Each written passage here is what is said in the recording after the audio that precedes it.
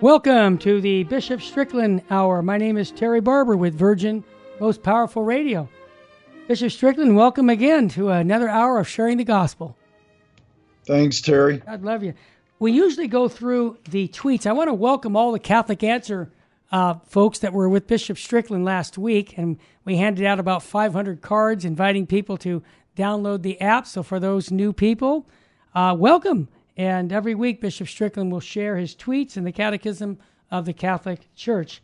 Bishop Strickland, I've got one tweet that I want to really delve into because I saw this tweet and I said, wow, Bishop Strickland, thank you for speaking up because it's such an important topic. The family. I mean, the way the family goes is the way the culture goes. And here's what you said. You said the Catholic Church's teaching on the family flows from the truth God has revealed to us. No human has the authority to change divine revelation. Amen to that. The new head of the John Paul II Marriage Institute suggests the church must change its definition of the family. And I'm like, really? Change the definition of the family? I mean, that sounds to me like that's like some secular institute or like Black Lives Matter saying on their website at one point, we need to get rid of that family definition. So I'm just, concerned about it because this is right in Rome where this is an institute that's supposed to promote what the Catholic Church teaches on marriage and family. So why did you hear Bishop in Tyler, Texas, comment on something like this? Well, Terry, Yep. Because as you said, marriage is so foundational to human civilization. Marriage and family, those are the building blocks that God has given us. And I would say the vast majority, if not all, the problems, probably all, but that may be going a little too far, but it's all connected for sure. But the vast majority of the issues that we see in society today, violence, abuse of others, we can just go down the list. It's because of the erosion of family and the lack of understanding of what marriage is. And to abandon that is really just more destructive to human society. Family is the building block of human society. And let me say very clearly, Yes, because I think there's the idea of compassion, and absolutely, what the truth that God has revealed to us is the greatest compassion, the greatest mercy, the greatest love. God is love, and God has revealed to us the pattern of the human flourishing that is really built on family, which means a mother and a father committed in marriage for their life and open to children. And that's where family comes from. And certainly, not every family fits that definition exactly, because people die, circumstances change. We're all members of the family of God, absolutely. But compassion doesn't mean trying to redefine what a family is. I believe what God has revealed to us is we always keep that basic model. And then, of course, a single person living alone, that doesn't mean somehow they're left out of God's love and of God's embrace of living the truth. So it's a single person. It's one parent with children. It's grandparents maybe living with the family. It can take a lot of different configurations. And no person is excluded from the model of family that God has given us.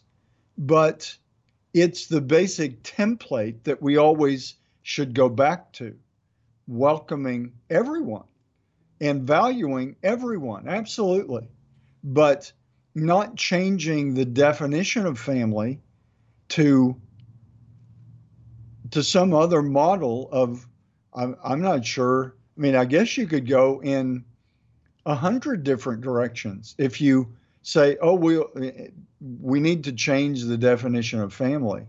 I think we need, what I would say, what I believe the Catechism says, what Pope St. John Paul II emphasized is society is built on the family as God has modeled it.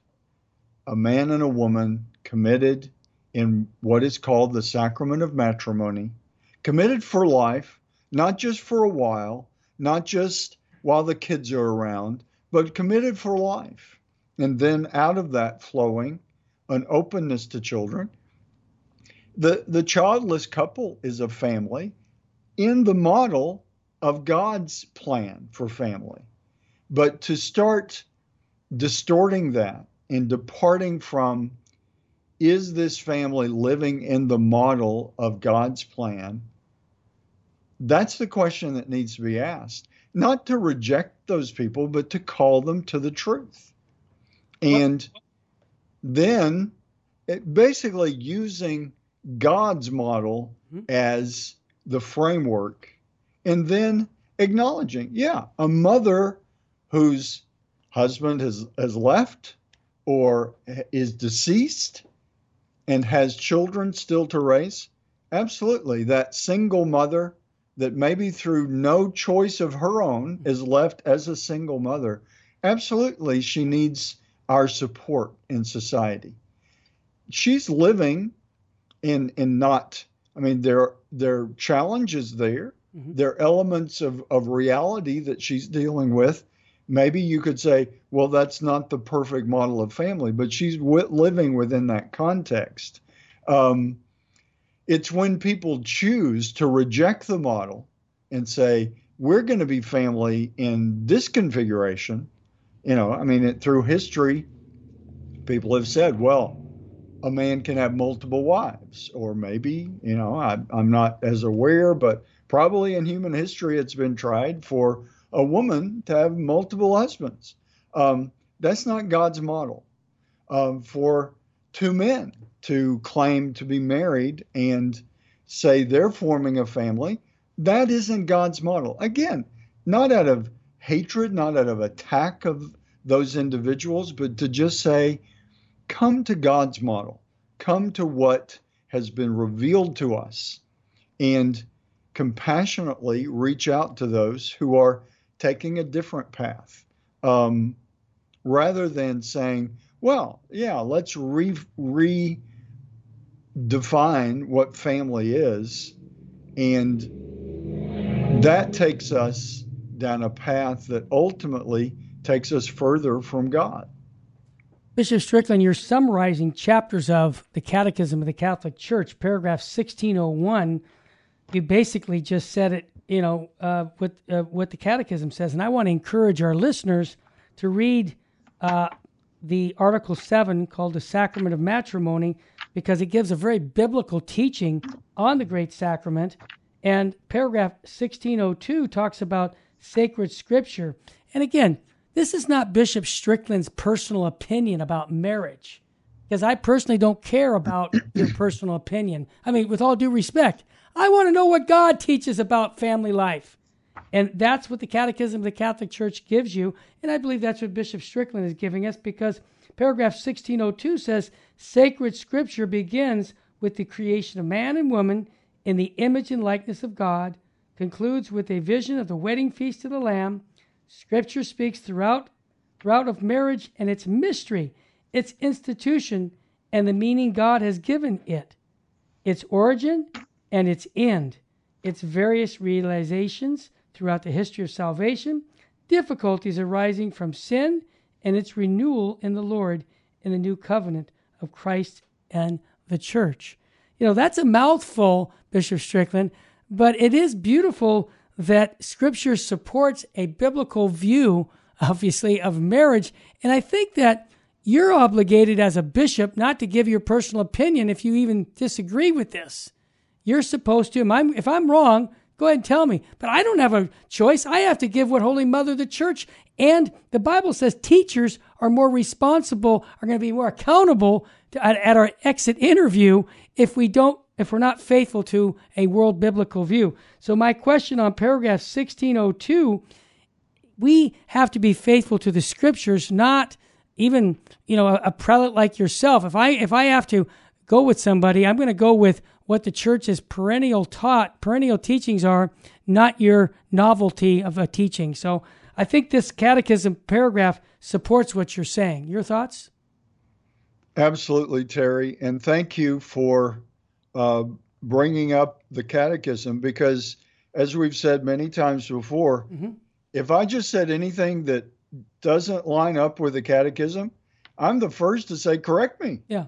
Because what I am trying to present, maybe in different words, but inspired by what the catechism says, I'm trying to present that truth sometimes in my own words. And it's great to just read a paragraph and consider what's it really saying. Because if I say anything contrary to the catechism, I want to be corrected. Me too. Count me in on that one. Sign me up. When we come back, we'll talk more from the Catechism of the Catholic Church on marriage in God's plan. Stay with us on Virgin Most Powerful Radio.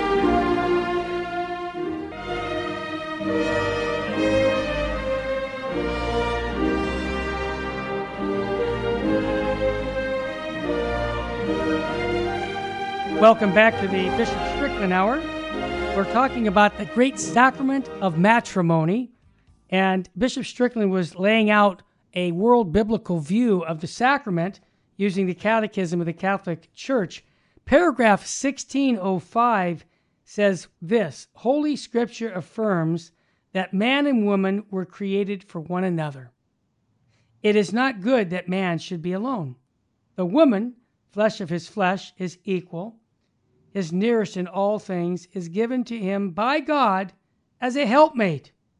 She thus represents God, from whom comes our help. Therefore, a man leaves his father and his mother and cleaves to his wife, and they become one flesh. The Lord himself shows that this signifies an unbreakable union of their two lives by recalling what plan of the Creator has been in the beginning. So they are no longer two, but one flesh. Wow, that's a world biblical view there, Bishop Strickland. Your thoughts? Absolutely. And what I think this emphasizes, Terry, is what tends to get lost in some of the recent conversations about family. All of this is about marriage, which is the foundation of family. And what this paragraph reminds me of is the good of the man and the woman, the call to holiness, the call to everlasting life that we all share. The man and the woman in marriage are fulfilling that individually, and part of their coming together in the commitment of marriage. I mean, like you and your wife, you are partners absolutely in your own salvation and that of your children and grandchildren, and then the community that you serve. But you are partners in fulfilling the most important task we all have, is for the salvation of our souls. That's our goal. That's the goal that God has revealed to us. And so marriage falls into that. And I emphasize that, Terry, because if people are living in a situation that diminishes their ability to fulfill their ultimate purpose, the salvation of their souls, then that should never be called family, whatever configuration it takes. If one individual, I really can't imagine that there's any situation where one individual is the only one affected. But if people are living in a situation which is detrimental to their salvation, in a sinful situation, then that really is not, that's so far from the model of family that we need to say, stop and look at what you need to do for that man and that woman, for whoever's involved. Is every person on the path to the salvation of their souls? Like we've talked about so many times. I mean, the last canon in the Code of Canon Law says all of this is about the salvation of souls. Amen. I think we can apply that directly to family and marriage. It's about the salvation of the souls involved in that household. Yep. And ensuring that we're all sinners.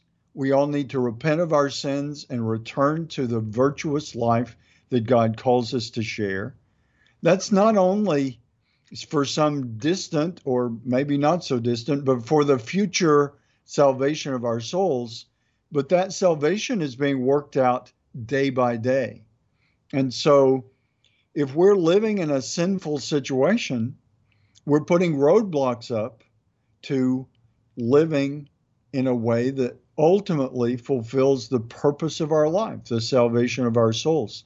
And we can look around in society and see how people are suffering, how there's violence, how people are abused in all sorts of ways. People are made into commodities. I mean, it's just the long list of brokenness in our world. And it comes down to sometimes it's that person's choice, or sometimes it's inflicted on them that their ultimate purpose, either they are denying it and they're choosing to live in a sinful way, or circumstances, maybe others, are imposing a situation where it's detrimental to the salvation of their soul to be living that way.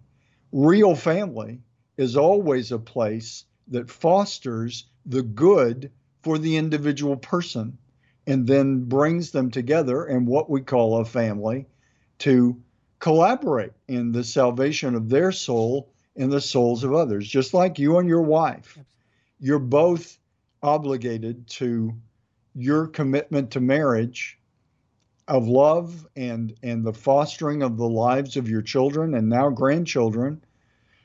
All of that is about Terry's salvation and your wife's salvation in collaborating to make sure that that happens, and to see that today, whatever you're doing, whatever your wife's doing, is about living that out, hopefully with joy, not perfectly, but always. That's where the joy in life comes from, is being on the path to that fulfillment of our purpose in life. People can short circuit that in all kinds of ways, but the long-term joy, the long-term happiness flows from being on a path to fulfill our ultimate mission. And that's what family and marriage is about. Beautifully stated. I think if you're quoting a Fulton Sheen book, 3 to Get Married, he has a whole chapter on what Bishop Strickland talked about. And if people want to get that book, 3 to Get Married, as a resource, I have been promoting that book for 40 years. And I will just say, go to catholicrc.org. We have downloads of all kinds of books on CD that you can, not on CD, but on downloads. And that's one of them, 3 to Get Married. Bishop Sheen says to men and to women, your love for your wife, for your husband, will not last because you're tough or strong. It will last because you have the power to renew it. And I have a couple things that book talks about. Renewing your commitment to your wife, your vows. Renew each other, their vows to each other on a regular basis. And also, Bishop Sheen talks about praying together, the family rosary, keeping the family together. Incredibly important. That would be not my idea. This is actually taken from his book, 3 to Get Married. And I always say this, Bishop Strickland, what you just said, that my salvation is tied into serving my family, specifically my wife first. That if I can give her that cup of water for 30-some years every morning, that pleases God. Not only her, but I'm serving her. Think of in terms this, gentlemen and ladies, that when you're serving your spouse or your family, you're actually pleasing God because God expects you to do that. That's part of your daily duty. And I also tie it into Fatima because Our Lady of Fatima said to do your daily duty is to sanctify the day. So this is important, reading and talking about the sacrament of matrimony. And Bishop Strickland, I know you deal with it every day because I do. I had a couple couples call me today with marriage problems, and they're going through Retrovite. There's resources out there for people that can help them in their marriage. Not everybody's perfect. Nobody I know is perfect. So it's going to take effort. And that's where this paragraph 1606 talks about the experience of evil. Here it comes. And then we all have experienced that in our marriage. There's temptations. There's all kinds of challenges in modern living, but we have the solution. So here's paragraph 1606. Every man experiences evil around him and within himself. This experience makes itself felt in the relationship between man and woman. Their union has always been threatened by discord, a spirit of domination, infidelity, jealousy, and conflicts that can escalate into hatred and separation. This disorder can manifest itself more or less acutely and can be more or less overcome according to the circumstances of culture, eras, and individuals, but it does seem to have a universal character. Doesn't he talk? Isn't that what he's saying about original sin, Bishop Strickland, that our fallen nature, that we're going to need to ask for forgiveness throughout our marriage, each of us? I mean, I've experienced that. Yeah, absolutely. And what this to me emphasizes is once again the every man experiences evil around him and within himself. Every woman experiences evil around her and within herself. When the two come together, it's natural. It's part of, as it says, there's a universal character to this discord and brokenness. It is original sin. It's a world of concupiscence, of a tendency to sin and to hurt others. As the saying says, you only hurt the ones you love. Yeah, I heard. And I'm sure that happens very often. Some of the deepest hurts happen in marriages and families. But that can be, by the grace of God, can be overcome and can be healed. Reconciliation needs to happen in marriages. Absolutely. In many ways, that's what the vows of a man and woman entering into marriage, what they really contemplate, for better, for worse. There's a lot of worse in sickness and in health. There's a lot of sickness. Exactly. And the reality is that's the beauty of marriage, and the beauty of family is coming together to support each other when the worst things happen, when sickness happens, when discord and division happens, is that you don't abandon the others, but you stay with the family, you stay with the marriage. But this is really talking about the challenge that we all face. Like I said, even the single person living a solitary life still is that first line still applies. Every man experiences evil around him and within himself. The single man and the single woman experience that. And so when they come together in the loving commitment of marriage, some of that is still going to be there. And that's why they need prayer. I mean, like Archbishop Sheen's book, 3 to Get Married, basically is needing Christ, needing God, needing that grace to help you overcome the discord and the hurts that you cause each other and the misunderstandings.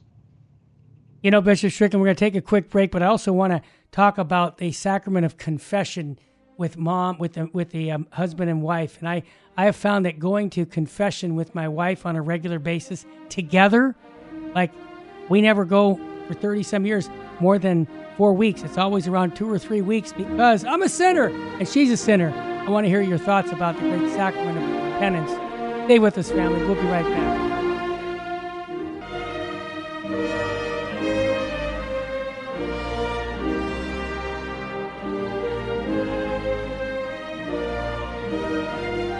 Welcome back to the Bishop Strickland Hour. We're kind of covering a marriage topic for the whole show because Bishop Strickland tweeted out this week in regards to marriage being something that you can't change. It's by any man can change it. They said that this is something that comes from God. And I think that it's important. He's responding to the head of the JP2 Marriage Institute suggesting that the church must change its definition of the family. And Bishop Strickland is reaching out and saying, no. That's you can't change what God has instituted. This is a universal teaching of what the marriage or the family is. No man can change that. So thank you for doing that. I asked you 2 things, Bishop Strickland. I want to talk a little bit about the St. Philip Institute as resources for the family. But before I do that, I asked the question about the sacrament of penance. I have found that taking my family when they were young to confession at least once a month was very edifying for the family. I always went to 31 Flavors for an ice cream with the kids, so I always made it a positive experience because my dad did the same thing to us, and I sure liked the ice cream. But my question to you is, you counsel a lot of married couples. How important is it for couples to go and enter and celebrate the sacrament of penance on a regular basis and for family life? Well, absolutely. As you know, living the sacramental life is the greatest assistance to living the call to holiness that we all share, to live God's plan for our lives. And I think there's a great witness value for the husband and the wife, even if there are no children involved, to just reinforce for each other the need for reconciliation, the need for forgiveness. Certainly on an individual basis, the man is a sinner, the woman is a sinner in every marriage. That's guaranteed. We're all sinners.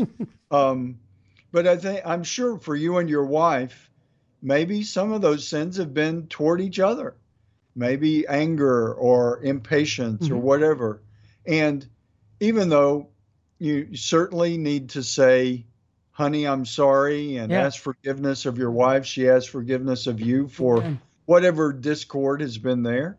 I think even beyond that, for her to know that her husband is humble enough to go to the Lord and confess his sins to the priest. There are probably sins that you've had to confess that your wife isn't directly aware of. Right. She certainly sees you might see the residue of that sinfulness, and she has to deal with it. As you have to deal with her sinfulness. Sure. But I'm sure it's an inspiration to spouses, as it is an inspiration for me as a priest to see my brother priest or brother bishops going to confession.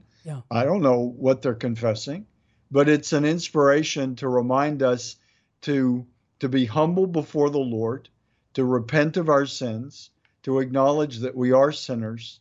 And so I think that's a beautiful part of a relationship, that for the husband and wife, for the mother and father, the man and woman, to go to confession, to go to the church together, and to be there in prayer, waiting for the opportunity to go to individual confession. And certainly, if there are kids involved or grandkids, that's a great model for them. It is. To see mom or dad go to confession, certainly not knowing what they're saying, but knowing that they have the humility to do that. It's got to help the kids, maybe with something they need to forgive mom or dad for because of something that they were hurt by. To see mom and dad humble enough to go to confession is a great way to bring that presence of Christ and the healing of the Holy Spirit into the family. Great. And how about the St. Philip Institute? We like to plug that because you have so many great resources for the family. Absolutely. There's one of our main aspects of the St. Philip Institute is the Marriage and Family Formation Office, run by Deanna Johnston and with a lot of collaboration from people around the diocese. It's the first thing we got started when we started the St. Philip Institute, because it's so foundational. Oh, yeah. As Pope St. John Paul II said, as the family goes, so goes the world, so goes human society. Amen. And we see that the unraveling of so much, the brokenness of so much, is rooted in the brokenness of marriage and family. So there's a specific section. You go to the stphilipinstitute.org, to the website, you'll very quickly see the section on marriage and family.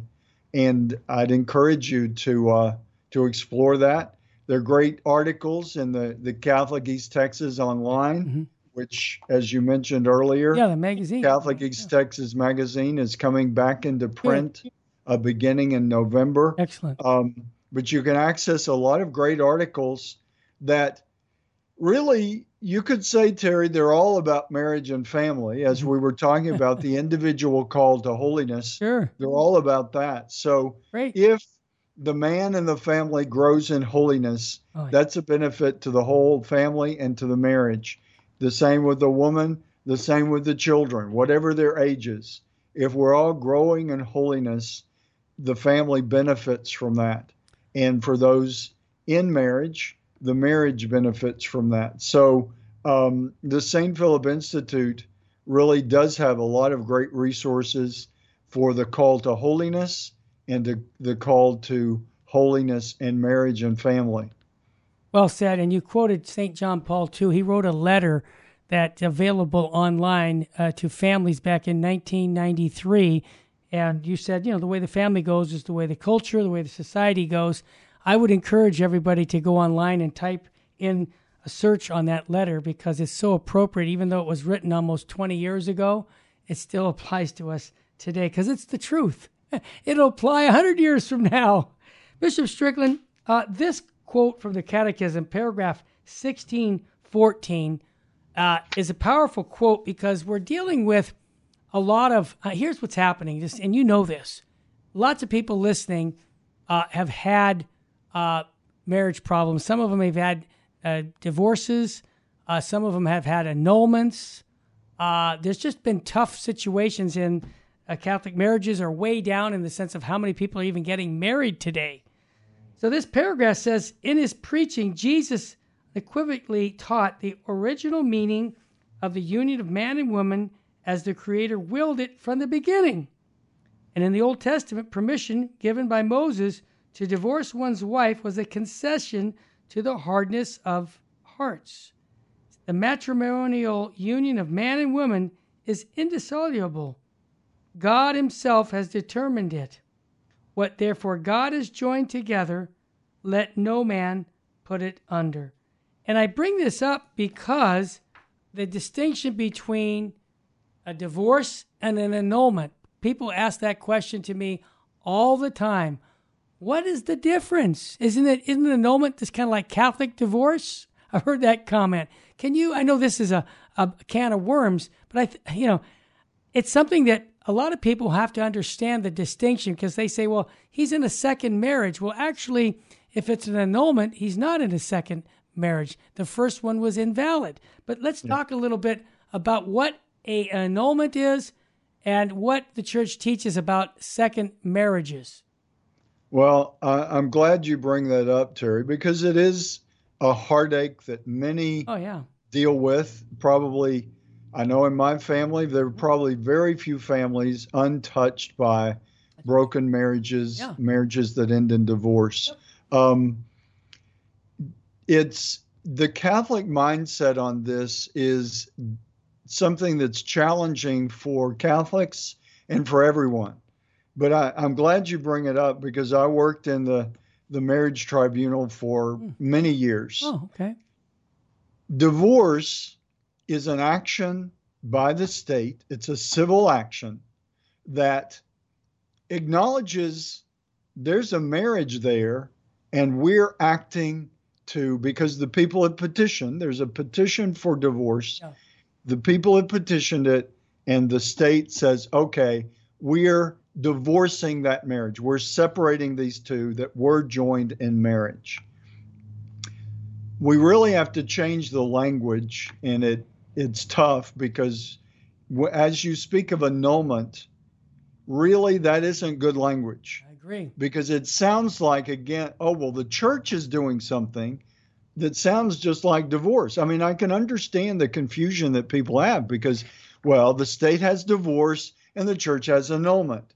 Because the word annulment sounds like the church is acting to do something, to change something. Mm-hmm. The mindset that the church brings to this, the better language to use is to speak of a decree of nullity. And you alluded to why that language is important because it takes a while for people, Catholic or not Catholic, to understand this. Yeah. Not because they're not bright, but because it's a different way of thinking about it. But it really corresponds to what we just read. Mm-hmm. What God has joined, let no man put asunder. So if we're with the Catholic approach to marriage, mm-hmm. the assumption is that a marriage existed, that the man and woman stood before a priest or deacon and committed themselves in the vows of marriage. What a decree of nullity is saying that something was missing and the marriage never took place. Mm-hmm. It's decreeing that there never was a marriage. It's decreeing that this was null and void from the beginning. A basic, I spent years studying it, so it's hard to cover. It's a complex Bishop Strickland, we're going to take a quick break, but I want you to continue because you're absolutely right. It's critical people understand the distinction, the nullity. That's right. They don't know what that nullity, let's make that clear as a bell here. When we come back, we'll continue to talk about what the Catholic Church teaches about the great sacrament of matrimony. You're listening to the Bishop Strickland Hour on Virgin Most Powerful. Stay with us, family. We'll be right back after this quick break.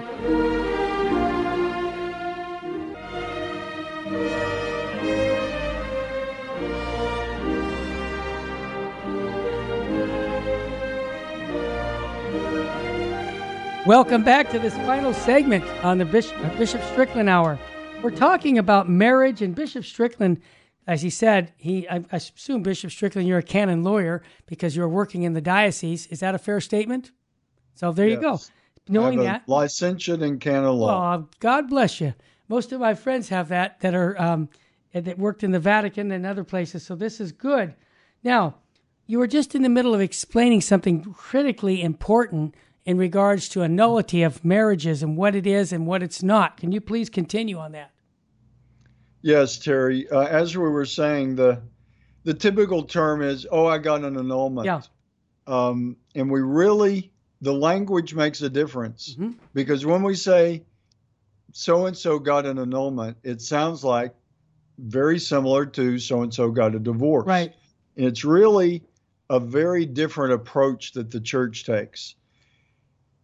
Decree of nullity is the better language because decrees are stating we've investigated and this is a statement of reality as far as the church is concerned.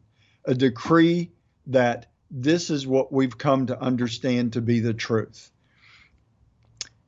A decree of nullity means there never was a marriage. There you go.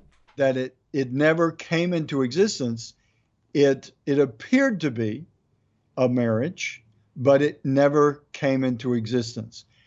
One question that always comes up when there are children involved. Oh, Father, are you saying that our children are illegitimate?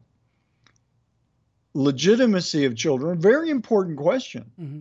but it's a civil issue. If a man and a woman are considered to be in a marriage, and civil marriage, I mean, there's quite a broad spectrum of what the civil authorities accept as a marriage. Here in Texas, it's even a common law marriage, which I didn't know that. not every state embraces. But basically, in Texas, if a man and woman present themselves as married, they're considered to be married. And so, in that sense, if the civil law recognizes that a man and a woman were in a marriage from the civil perspective, then those children are legitimate children. That's legitimacy deals with the question of whether there was a civil marriage or not, that a marriage license was granted, or in Texas, again, the common law marriage even. So that's a question that comes up. When the church says a decree of nullity has been issued, the church is saying, from the church's perspective, a marriage never took place. May have well been a civil marriage, and so the children are legitimate, and a divorce separates that civil marriage. From the church's perspective, the lasting bond that no man can put asunder, as we just quoted from the Catechism, that is a spiritual bond that is under God, that can't be divorced, can't be separated if it came into existence. So when a man and a woman stand before the altar in a Catholic church, witnessed, and it's really just witnessed by the priest and the rest of the people that are there, when the marriage takes place is what was really emphasized with us as we studied all of this in canon law. Consent makes the marriage. Yeah. When the man and the woman consent to marriage, that's what makes the marriage. If there was something vital to marriage missing at that moment of consent, yes, then the marriage never took place. They may still exchange the same vows. They may still say the same thing that you and your wife said for however many years ago, and you remain married and committed in your marriage. It can look the same. It can look right, but if something basic was missing, then it never happened. The marriage bond was never formed. The consent wasn't there and never made the marriage. One simple example, there are many different possibilities for a decree of nullity, but one pretty clear is that, I mean, from the Catholic perspective, you have to be committing to that woman, for you as a man, right, or the woman she commits to the man. You commit to each other that you will be faithful to the marriage. You intend to be faithful. If, as you're saying that, if you've already got, a relationship on the side where you're simultaneously, I mean, you're basically not expressing the truth, but you've got, let's say the man has a mistress that he has no intention of discontinuing that relationship. Yeah. And he says, he makes the vows of marriage. That's grounds for a decree of nullity. Amen. Because he hasn't given the consent properly. I can just hear someone asking this question as you were speaking. Well, what about consummation of the husband and wife that got married, but they never consummated, never had relations to consummate the marriage? Are they married? The marriage hasn't been consummated. Yeah. So these days, probably most times the consummation happened before the marriage. I get it. It's true that in canon law, so if you can prove that consummation never happened, then the marriage never happened. Right. The marriage isn't completed with the consent, but without the consent, the consummation doesn't happen either. Yeah, it doesn't mean anything. So, I mean, it gets technical. It does. And it's hard for people just on a program like this to cover everything. But so much. The main thing to remember that I would encourage listeners to remember is change the language from annulment to decree of nullity. Yeah. The church is decreeing something to be the reality. Right. That a marriage never happened. It's not separating a marriage that was. And Bishop Strickland, I don't want to get you into trouble, but the perennial teachings of the church has always taught that, I know that like in the Eastern Church, the Orthodox, they can get married up to 3 times. I read that in their church official teachings. But in the Catholic Church, officially, correct me if I'm wrong, but you can't even attempt, in other words, if you're validly married, there's no way that you could validly get married a second time. That's what has been for the perennial teachings of the church. Is that still the case? Correct. You're not free to marry if what the church speaks of is a prior bond. Yeah. If you're already married, you can only marry one person at a time. The only thing that dissolves the marriage is death. There you go. If your spouse dies, of course you can marry again. Yeah. Well, that's clarity here with Charity, and I appreciate you answering those questions from the canon law perspective. Again, let's end on a positive note.